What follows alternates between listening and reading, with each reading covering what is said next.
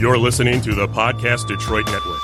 Visit www.podcastdetroit.com for more information. All right. Welcome to Refrigerator Diaries Behind the Food. I am your host, Godwin Ihianichukwu, Ihintugi, chef, owner, operator, Yum Village, and you are on Refrigerator Diaries Behind the Food. So, this is episode, we're going to be kind of transitioning into a lot of the stuff we talked about and just kind of making this a lot more personable and getting our guests. Look at that. Ellen, what's up? Can we see you? Is that part of the recording? It is. Yeah, there I am. Yeah, that's I'm going to go back to you now because the lighting's, it's shining perfectly on you. And Cool. It's good over there. So, Refrigerator Diaries Behind the Food. We've got a lot of requests on, some of the things that I go through, the personal stuff and my overall day to day. And so I'm going to kind of spend a little bit of that time talking with you, Alan, and you audience about some of the reasons why we do Yum Village and why we do it, So one of the first things is when I was working, I was a marketing manager for the Entertainment Coupon Book. This is my very first job ever. I worked with mom and pop stores mainly. Sometimes I got the opportunity to work with a regional account like a Rite Aid or a Perry's, dating myself. But what happened was when I started working with these different restaurants, it got me back into I feel like I can get into the kitchen mode. I feel like I can do this. And one of the things that I was so hesitant about was getting into the kitchen. You ever, I'm a clumsy person. Are you clumsy? Oh, for sure. Right? Like this side of the studio over here, you can't see it on camera, but I don't know. Like if I were to just walk over there, that vacuum would be on the floor and there'd be a chair upside down. By the way, it looks good. I like this way better. Okay, awesome. Than the other way. A little bit more light. Yeah. So I'm terrified of just doing anything that I'm not supposed to. I'm like the person, and I'm a huge introvert, so I had to get over a lot of things, right? So a good example of my day to day, right? So I know if I have a speaking event or something like that, right? I know that I'm going to have to get enough energy to talk to people and everything. And so I'll purposefully plan not to run into anyone at all that day until I have to go speak. That's actually, I'm going to have to write that one down. But I'm not trying to derail you or anything. Yeah, go ahead. I know we've had this talk before because I also consider myself an introverted person, and you work in the food industry very briefly before got a little more into the media things. I briefly worked in a prep kitchen. All right. Very extroverted place. It is. You walk in through the door and you're having like 8 conversations going at once, and all my coworkers were friendly people, but that was a tiring job. It can be overwhelming. The work, a little draining. Yeah, just being that close to people in the kitchen, just like shoulder to shoulder. And then you got I was in the bakery, so it was a very narrower than this room. What were you putting down in the bakery? Gluten-free vegan cupcakes, because we were at a hipster grocery store in Ferndale. So. That is fantastic. Yeah, they were good though. Yeah. No, I like that. Well, I'm the same way. If someone's talking to me or if they've got a suggestion, and this happens a lot, you'll be walking and someone's like, hey, why don't you, do this thing, put, cinnamon on your jerk chicken. I don't know. Yes, people would do that because I don't know how your kitchen's set up, but just how close you are to everybody, and people can just easily look over and go, and they have their own opinions on how, I would do it this way. And with me, it was always the cupcakes. Yeah. And I don't talk a lot about this, but not going to culinary school, for example, I'm so self-conscious about just recipes and is this a good thing or I get the feeling. Yeah. And so after I got over all of that, I started thinking to myself, well, I really want to eat some good food options that are within my flavor palette. My father did a lot of the cooking at home, and then my mother did some cooking too. We had an equal cooking household, not a lot of stereotypes and things like that. Gender roles weren't really a thing in our house, so you cook, you cook, you know, you clean, you clean. You it's a life skill. What you kill. Yeah, you know, it's gotta. a life skill. You can't get in that way. And so hence me venturing forth, starting to cook, starting to get, involved in the kitchen industry and things like that. And now almost every day, but for the most part, almost every day, I do find myself a little overwhelmed. I see like, oh man, I've got to paint the walls on a restaurant. I thought I was just cooking food, you know? Lots of the unsung jobs of working in a restaurant and the service industry overall. Just like keeping the bathrooms clean and like things like that you just take for granted. Someone else is doing it. Oh my God. Yeah, I hear you. Somebody has to.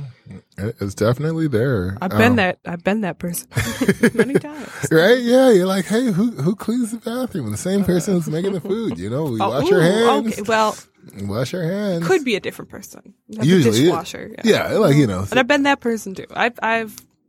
You name like a one of those types of jobs. I don't want to use the term like minimum wage or anything, but service, and yeah. But hospitality. More, yeah, I've been there. I've tried them all out. Yeah, you know. It's hard work. Yeah. It is. And like, so Detroit, right now, I remember when I first started looking into the restaurant industry, I said, you know, I want to get into the restaurant industry. I want to be a chef. This is something I want to do. I know this for certain. The statistic, you know, Google it. Don't quote me on this. You know, there's all sorts of things you can look up online. All right. The statistic I looked up online stated that it was like 2017. It was like, but in the 2017 year, there were about 350 restaurant openings within a 3-year time period from 2014 through 2017, all within a 15-mile radius of the point of origin, which is where Campus Martius is, right downtown. That was then, right? And we're 2 years after that, 2019, and I still feel like there's a new restaurant opening up every day. There's buildings on the block. And I'm thinking to myself, where are all the people? Yeah, I sometimes feel that way too. Or sadly, you see restaurants go, that too, or places or bars. They're there. The people are there. And sometimes it just takes that bit of like, I guess kind of a cliche term, but like the leap of faith to walk into that one restaurant you've never been to before. And it may be something you've driven past to work. I don't know. What gets you to walk into a restaurant you've never been in before? This is good. I'm curious. Well, I'm really hungry, and I'm like, let's go. I need food. Let's it's go. right here. Yeah. Let's stop. Fine. I also tend to eat vegetarian, so I usually seek the stuff that I have to kind of look online to be like, okay, is this going to have anything? Or do you watch Netflix? Yes, I do. How long does it take you to pick what to watch on Netflix? Now that one, I'm the type of person who just watches the same reruns of Frasier every night. Oh, hey. See, but I'm not quite, I try not to be that person when I'm eating out. Of course, it's cool to have the favorite restaurant, but, I don't know. I notice myself getting stuck in a rut. Like, if I'm getting Middle Eastern food, I really like Rima's and Hamtramck. But then if I'm there a lot, like, well, okay, let's shake it up. Let's go to Yemen Cafe or something. So, yeah. Oh, yeah. But I always have my default. Yeah. But then I'm like, let's go try this place. And then I like to imagine if I had to live the life of Niles, how would I order? And then would I order? Niles and Frasier? Yeah. You'd order, very pretentiously. You'd get the most eccentric and particular and expensive menu on the item on the menu. Encrusted swordfish. Yes, that would be that's a Frasier meal. That could be a whole nother podcast. Would this meal be on Frasier? it definitely, you know, we'll see. So, I meant to ask you this too. What's in your refrigerator, by the way? Me? Yeah. I've never asked you what's in your refrigerator. Yeah. Then I want to ask you. So, because I don't know, you don't really share that with. It's usually the guest. Yeah, I never talk about what's. Or is that a secret? Okay. I will share it. I will do a picture to prove it. Well, for me, I get a little bit crazy about it, but I always have to have some sort of a fresh vegetable because I go a little bit crazy if I don't have it with a meal. It's just that part of my brain that's just nagging That's me good. to be you had healthy. good, you had good upbringing. Yeah. That's No, nice. my mom always had fresh fruits and vegetables and always packed my lunch. You know, even if I was picky that day and didn't eat them, they were there. Right. And I eventually eat them when I got home so she wouldn't notice that I didn't eat them. So some type of like a bagged spinach, bell peppers, always have those. Always have a frozen fruit for smoothies. Okay. Greek yogurt. Sounds good. Oh, no. You got the basics. I know. Yeah, I sound like that I'm being sounds really like annoying because foundation. I eat very unhealthy too. Because for all the bell peppers that are in my fridge, there's also a Taco Bell receipt in my purse. So I should have a Grubhub you know. membership. You know? But it's late night orders. I cook all day and then I come home. I'm tired. Yeah. motivated a little bit. Sometimes, if I see something I want to see on a cooking show, I'll make it. If I want to make it like a mousseline or something, well, I'm in the mood for that. Let's do it. But then you got to go out and buy all the ingredients. Yeah. You know what? So early morning, or I think if it's, what is it? Right at the point, well, the happy hour time for me is the best time to go shopping because everyone is either at happy hour or still in their car. And so then I can walk through all the aisles. I only got about like 30 minutes. It's a magical time. I can walk through the aisles, get everyththing I need and get checked out within 5 minutes, right? What? 5 minutes? Yeah, it's so fast because I'm going in, I can get whatever, and I usually know where everything is, right? And then if for some reason I get a little help behind and I miss that time, then I got a line. Or you could, if you go to one of the 24-hour places, maybe wait it out till 2 a.m. Yeah. Right when the Amazon Pantry. Oh, the delivery? Yeah. Do you order online? My boyfriend likes to do the shipped, but I'm an odd person. I like to go to the grocery store. Okay, you want to see what you're. I like going to Aldi. Aldi's my favorite, so it kind of that's like my relaxing thing of the week. Okay. I know some people hate grocery shopping, so like I beg him, like, please don't order groceries. Just let me go to Aldi. It'll be cheaper. Like, yeah, I like perusing the aisles, but I do think it's the future. We're gonna take a little quick break, and then when we come back, we're gonna talk about a little behind the scenes at Yum Village. I'm gonna share with you some of the things we're doing technology wise, and we'll really get the answers because we both did I did anyway. Ellen was really honest. She said it was in a refrigerator, but I'll man up when we come back on Refrigerator Diaries. All right. We are back on Refrigerator Diaries, behind the food. I am your host, Godwin Ihentugi, chef, owner, operator of Yum Village. And we're also here with Ellen.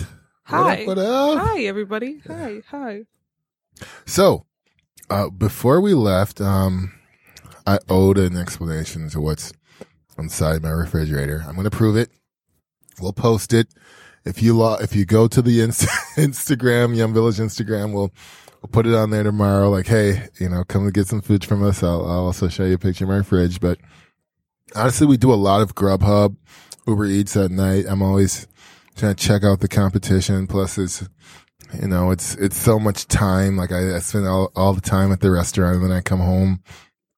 Those 45 minutes, the 30 minutes that it takes to prep and cook are going to, I don't know, not that, like I'm putting on some Sade and looking out the window while it rains or something. I don't know. That is it. But, in there I'll put a picture of this. I have about 25% of it is taken up by sauces because I'm a big sauce guy. The other 30% is garden, vegetables and fruits. Megan's family, shout out to, Rick and Kurt, Nancy, pretty much the whole family. Everyone makes food. And so we'll get kale and tomatoes and squash and pumpkin and everything to just have on hand to just make anything. That sounds awesome. It is pretty convenient. I've started taking advantage of it more, especially as I've been on this, goal to drop Operation Clean Slate, but, it's been pretty helpful. We'll put a picture up there so you guys can see it tomorrow. That being said, though, a lot of things have been happening. This season, we've been doing the podcast. In addition to that, we've opened a restaurant on the corner of Woodward and Milwaukee. Oh, awesome. Yeah. And that has been thrilling.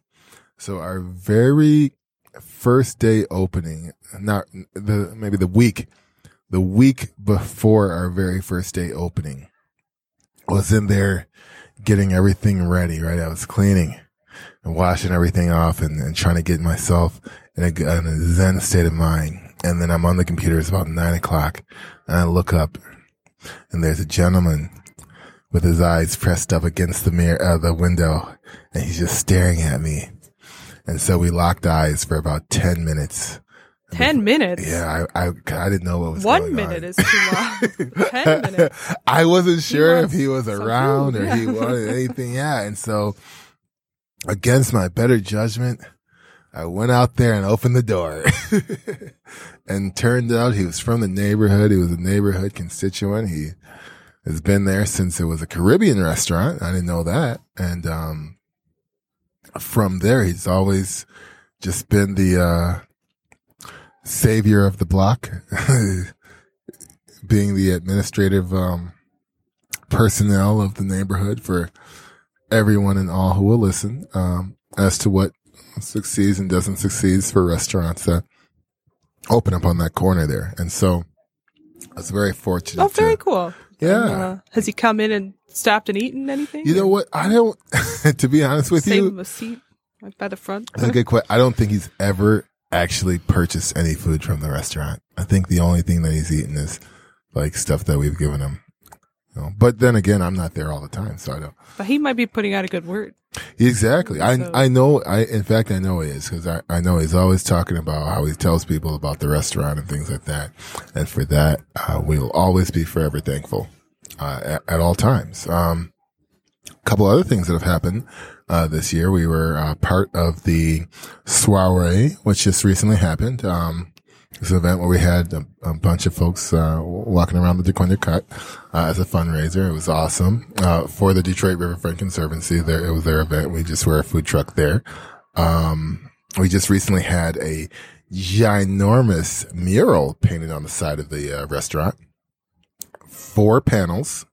All of them have a traditional West African masquerade that represents the passage and protection of spirits, juju, things like that. Oh, very cool. Yeah, I am trying to be like, Is that on the Instagram? I got to get that. We have posted. We've posted about it. We've put it in our stories. If you want to go into research, it's called the IO, EYO. Very simple, and it's mostly tied to, if not completely tied to, the Yoruba tribe, which is part of the makeup of Nigeria, past being called Nigerians before the label of Nigeria was placed in Niger Delta. Yep. All right. So outside of that, we've also started to do events at the restaurant. I know a lot of you guys have been asking us about why don't you talk about the restaurant more? And so I am including some of these activities that we've started to do there. A lot of folks don't know, but we also do drawing classes. We're super community based in there. And so if you want to learn how to draw, for example, you want to put who's a famous artist? There's that guy, and there's that guy. He bought the one color, like he bought the color, like a dark black or something, and he didn't. You have to but you know what I'm talking about. Then there's another guy who didn't like that guy. And he's like, well, I'm going to make this paint color, and isn't that like anybody could buy it except for him? I don't know. That's what I'm thinking of. It sounds like how Meijer and Walmart got started. I heard a story that Sam Walton. I don't want to publicly put my okay. But I will say, right, when Meijer was around, they were the big kid on the block in the Midwest. Sam Walton made a phone call and was somehow able to speak with the Meyers. I'm sure it was a guy, whoever, the the matriarch or the patriarch, whoever was in charge of Mr. Meyer, Mr. or Mrs. Meyer. And they refused Sam Walton's initial olive branch to partner up. Then I did not know that. And so Sam made the petty vow, or, I'm not going to label it. He made the vow or commitment to place a Walmart or Sam's Club or something from the Sam Walton family within a 5-mile radius of every single Meyer thing ever for life. I can actually respect him for that. I don't know. That's the route I probably would have took if I had that much drive. I think it's true because whenever I drive by Myers, I do see a Sam's Club or one of those things somewhere around there, When you go shopping, if you like to go in the store, so you need to have vegetables. Do you make a shopping list? Yes, and I try to stick to it, but you never get deterred. What's the thing that you? I get deterred, but it's when I get to the register and the numbers are starting to rack up, and then I realize I at least try to do this: put all the stuff I actually need in the front, and then the fun stuff in the back. So if I hit that number, I don't have to awkwardly tell the cashier, okay, you got to take this off.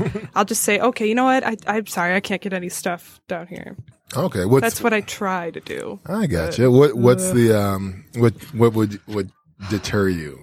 The fun stuff. What's the fun stuff? I said I was an Aldi shopper, so I like that. The Winking Owl wine. I just don't want anyone to judge me for drinking a $3 wine, but it gets the job done. It's Trader Joe's. $3 chocolate. Yeah. And then, what else? They got their own brand of Halo Top now, that Halo Top ice cream.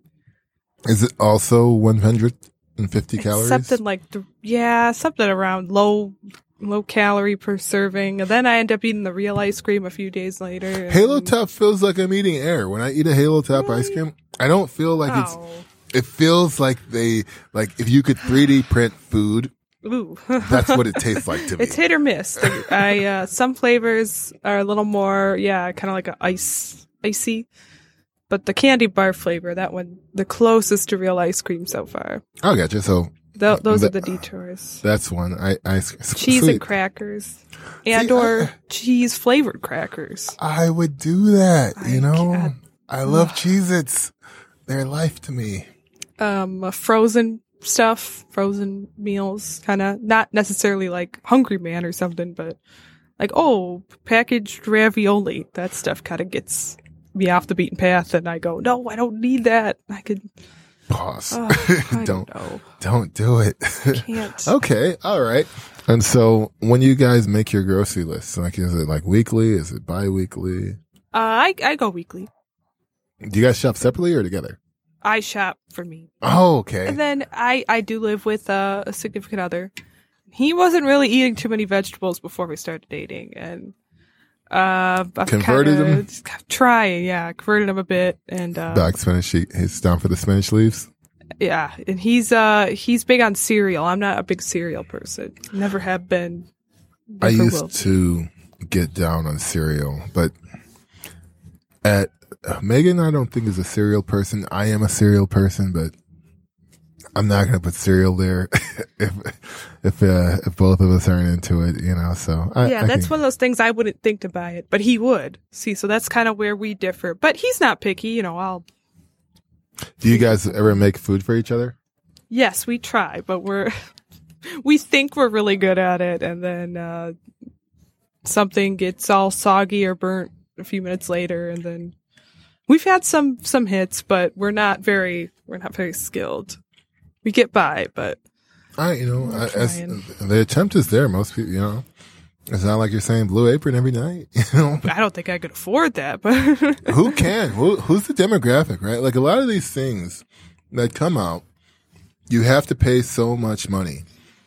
And then the worst part is you forget to take it off your the list, and then next thing you know, they're just pulling $40 out of your bank account if you have the $40. See, that's the trick. If your bank account's always empty, they can't get you. Technically, some of them rain, sleet, hell, snow. Oh, Lord. It's going Yeah, down. I've had I've been guilty of I'll get the coupon in the mail for the free free trial or whatever, and Yeah. I'll just do a new email. That's my problem. That's how it's a treat if I get a Blue Apron. So Detroit is still changing every day. I feel like every single month it is possible for me to go into a neighborhood or an area within the city and feel as if I'm happening upon or discovering a new thing in Detroit that I didn't know was happening. I'm like, is it? Wow. Like Brush Park. Every day I go into Brush Park. I'm like, wow, it's so fast. It's almost done. It's up now. Or Corktown. Like they pretty soon will have the Corktown cars driving around in there. Yeah. Well, Corktown, it feels more kind of like well, I know it's a bit of a lot of heavy stuff comes with this word, but the gentrification, of course. Mm-hmm. So, I mean, it's gentrified chicken. I'm not really one to hang out in Corktown. I just, it's a little bit more expensive, you know. It's gotten a little pricier there, you know. There's a couple bars I still like, but I try to be mindful of that too when what businesses I'm supporting in Detroit, and you know, try to give more of my money to the old local businesses as opposed to the Dan Gilbert kind of stuff. I don't know. I don't want to start a war. Yeah, don't do it. Don't do it. So Chase had a study, right? Chase's study, I think this was in like 2015, 2016, something like that. 15 cities were done. About $1.2 billion in transactions were recorded, of which Detroit showed some of the highest growth. People in Detroit spent more on recreational activities than in any other city. So people like to go out here in Detroit, you know. You can only eat and drink in the city currently. You can't really do anything else. Well, maybe, yeah, you know. Got scooters. Yeah. Ride scooters. I rode a scooter here. Those are fun. Yeah. They are fun. Unless you get hit, but. Well, get the wind in your hair. Feels good. It does. Lots of good places to eat and drink down here for sure. I mean, it's like kind of what I was talking about earlier. You could walk into a random place and just end up having a great night, even if you've never been there. Then you're like, why haven't I been to this place? This place has been here the whole time. This could have been my place. Right. Why didn't you tell me about the cheese? So many bars that I feel that way. I'm like, oh, what? This is my place. And the next thing you know, I've got, I don't know, why is too many bartenders so remembering my order, but hey, that's not a bad thing. I don't know. But I've definitely great places down here. Lots of them. Yeah. And then the other thing that was interesting about that study is that it also stated that Detroiters are more likely to make a purchase from something or somebody if it represented Detroit in any way. So I know I've been so harsh on all of these Detroit named things, but they're onto something. It's cool. I mean, it's cool to say you're from Detroit. I'm one of those geeky suburbanites who I gotta catch myself because it's so tempting to say, "Oh, I'm from Detroit." No, I appreciate you doing that because people from they just say it. But anyway. it's a great city, and I think people they want to be a part of that. You know, they want that. But I'm in here with that. That sounds so cool. I'm with it. Madison Heights doesn't sound as cool. Well, we got some stuff out there, but yeah. One day, and pretty soon the city's expanding. And we'll close shortly after this. But I was just talking to a young gentleman who is from Cincinnati, and they are up here scouting the food hall marketplace. And one of the things that he told me is that we want to bring food halls to Cincinnati and build them up. And, you know, he's talking to me like, would you want to come down there? And I'm like, yeah, you know, anywhere. Like if there's a check for it, I'm definitely down. But, I think it's also important that, you know, as we go through all of this stuff, we see the gentrification, we research who the players are, we kind of be responsible and see what's going on and really get to know what's happening behind the food. Otherwise, we're just eating it. Well, nothing wrong with just eating, but I get what you're saying. Yeah. Yeah. I mean, you know, I eat for sustenance. So, hey, no morality lessons on my breakfast. Well, I don't want to run your podcast too long, but what do you feel about the food hall? Because that seemed kind of like a newer thing. You know what? So we're sitting in one right now is kind of what makes me think about it. Yeah. In 2013, the Galley Group was one of the first groups to start doing food halls. They started doing food halls down in Pittsburgh around this time, like 2013, 14 time. And the model proved pretty successful because it allows a cut and a barrier of entry and rent and condenses shared utilities like electricity and things like that. So in that aspect, it's cool. For a new and up and coming person, it's still cool. And for someone who's already existing, trying to bring into a new market, it is also cool. What has not been cool, and I think this is just like a process of capitalism, is that you still, like, everyone still has to make money, right? And so, you know, as a restaurant person, I'm still a tenant. I still have to pay the landlord, who then makes money off of what I do. And then they're also in a weird place because they also make money off of the bar if they put a bar there. And if they don't do any programming, then I, as a tenant, am like driving traffic now for them. And, those like conversations and dialogues just should happen before it becomes like and they could be stressful ones. Yeah. Pretty soon, you know, we're going to have an Uber for the kitchen staff, and it's going to be real conversations. I won't have to pay payroll tax anymore. I won't have to pay workman's comp. I might be able to get somebody who will do the job for the cheapest price. I guess this is what America wants. You know, this is not the capitalism I want to live in. Yeah, not at all. But with that note, prove it. Are you going to post a picture of your refrigerator? I'll text you one. Let's take go. One when I get home. Yeah. I got to make sure, I got to put all the vegetables in the front now just to make it. So people don't call me out. Get a show ready. Sounds good. Well, thank you so much. We appreciate you listening, and we'll see you next time on Refrigerated Diaries Behind the Food.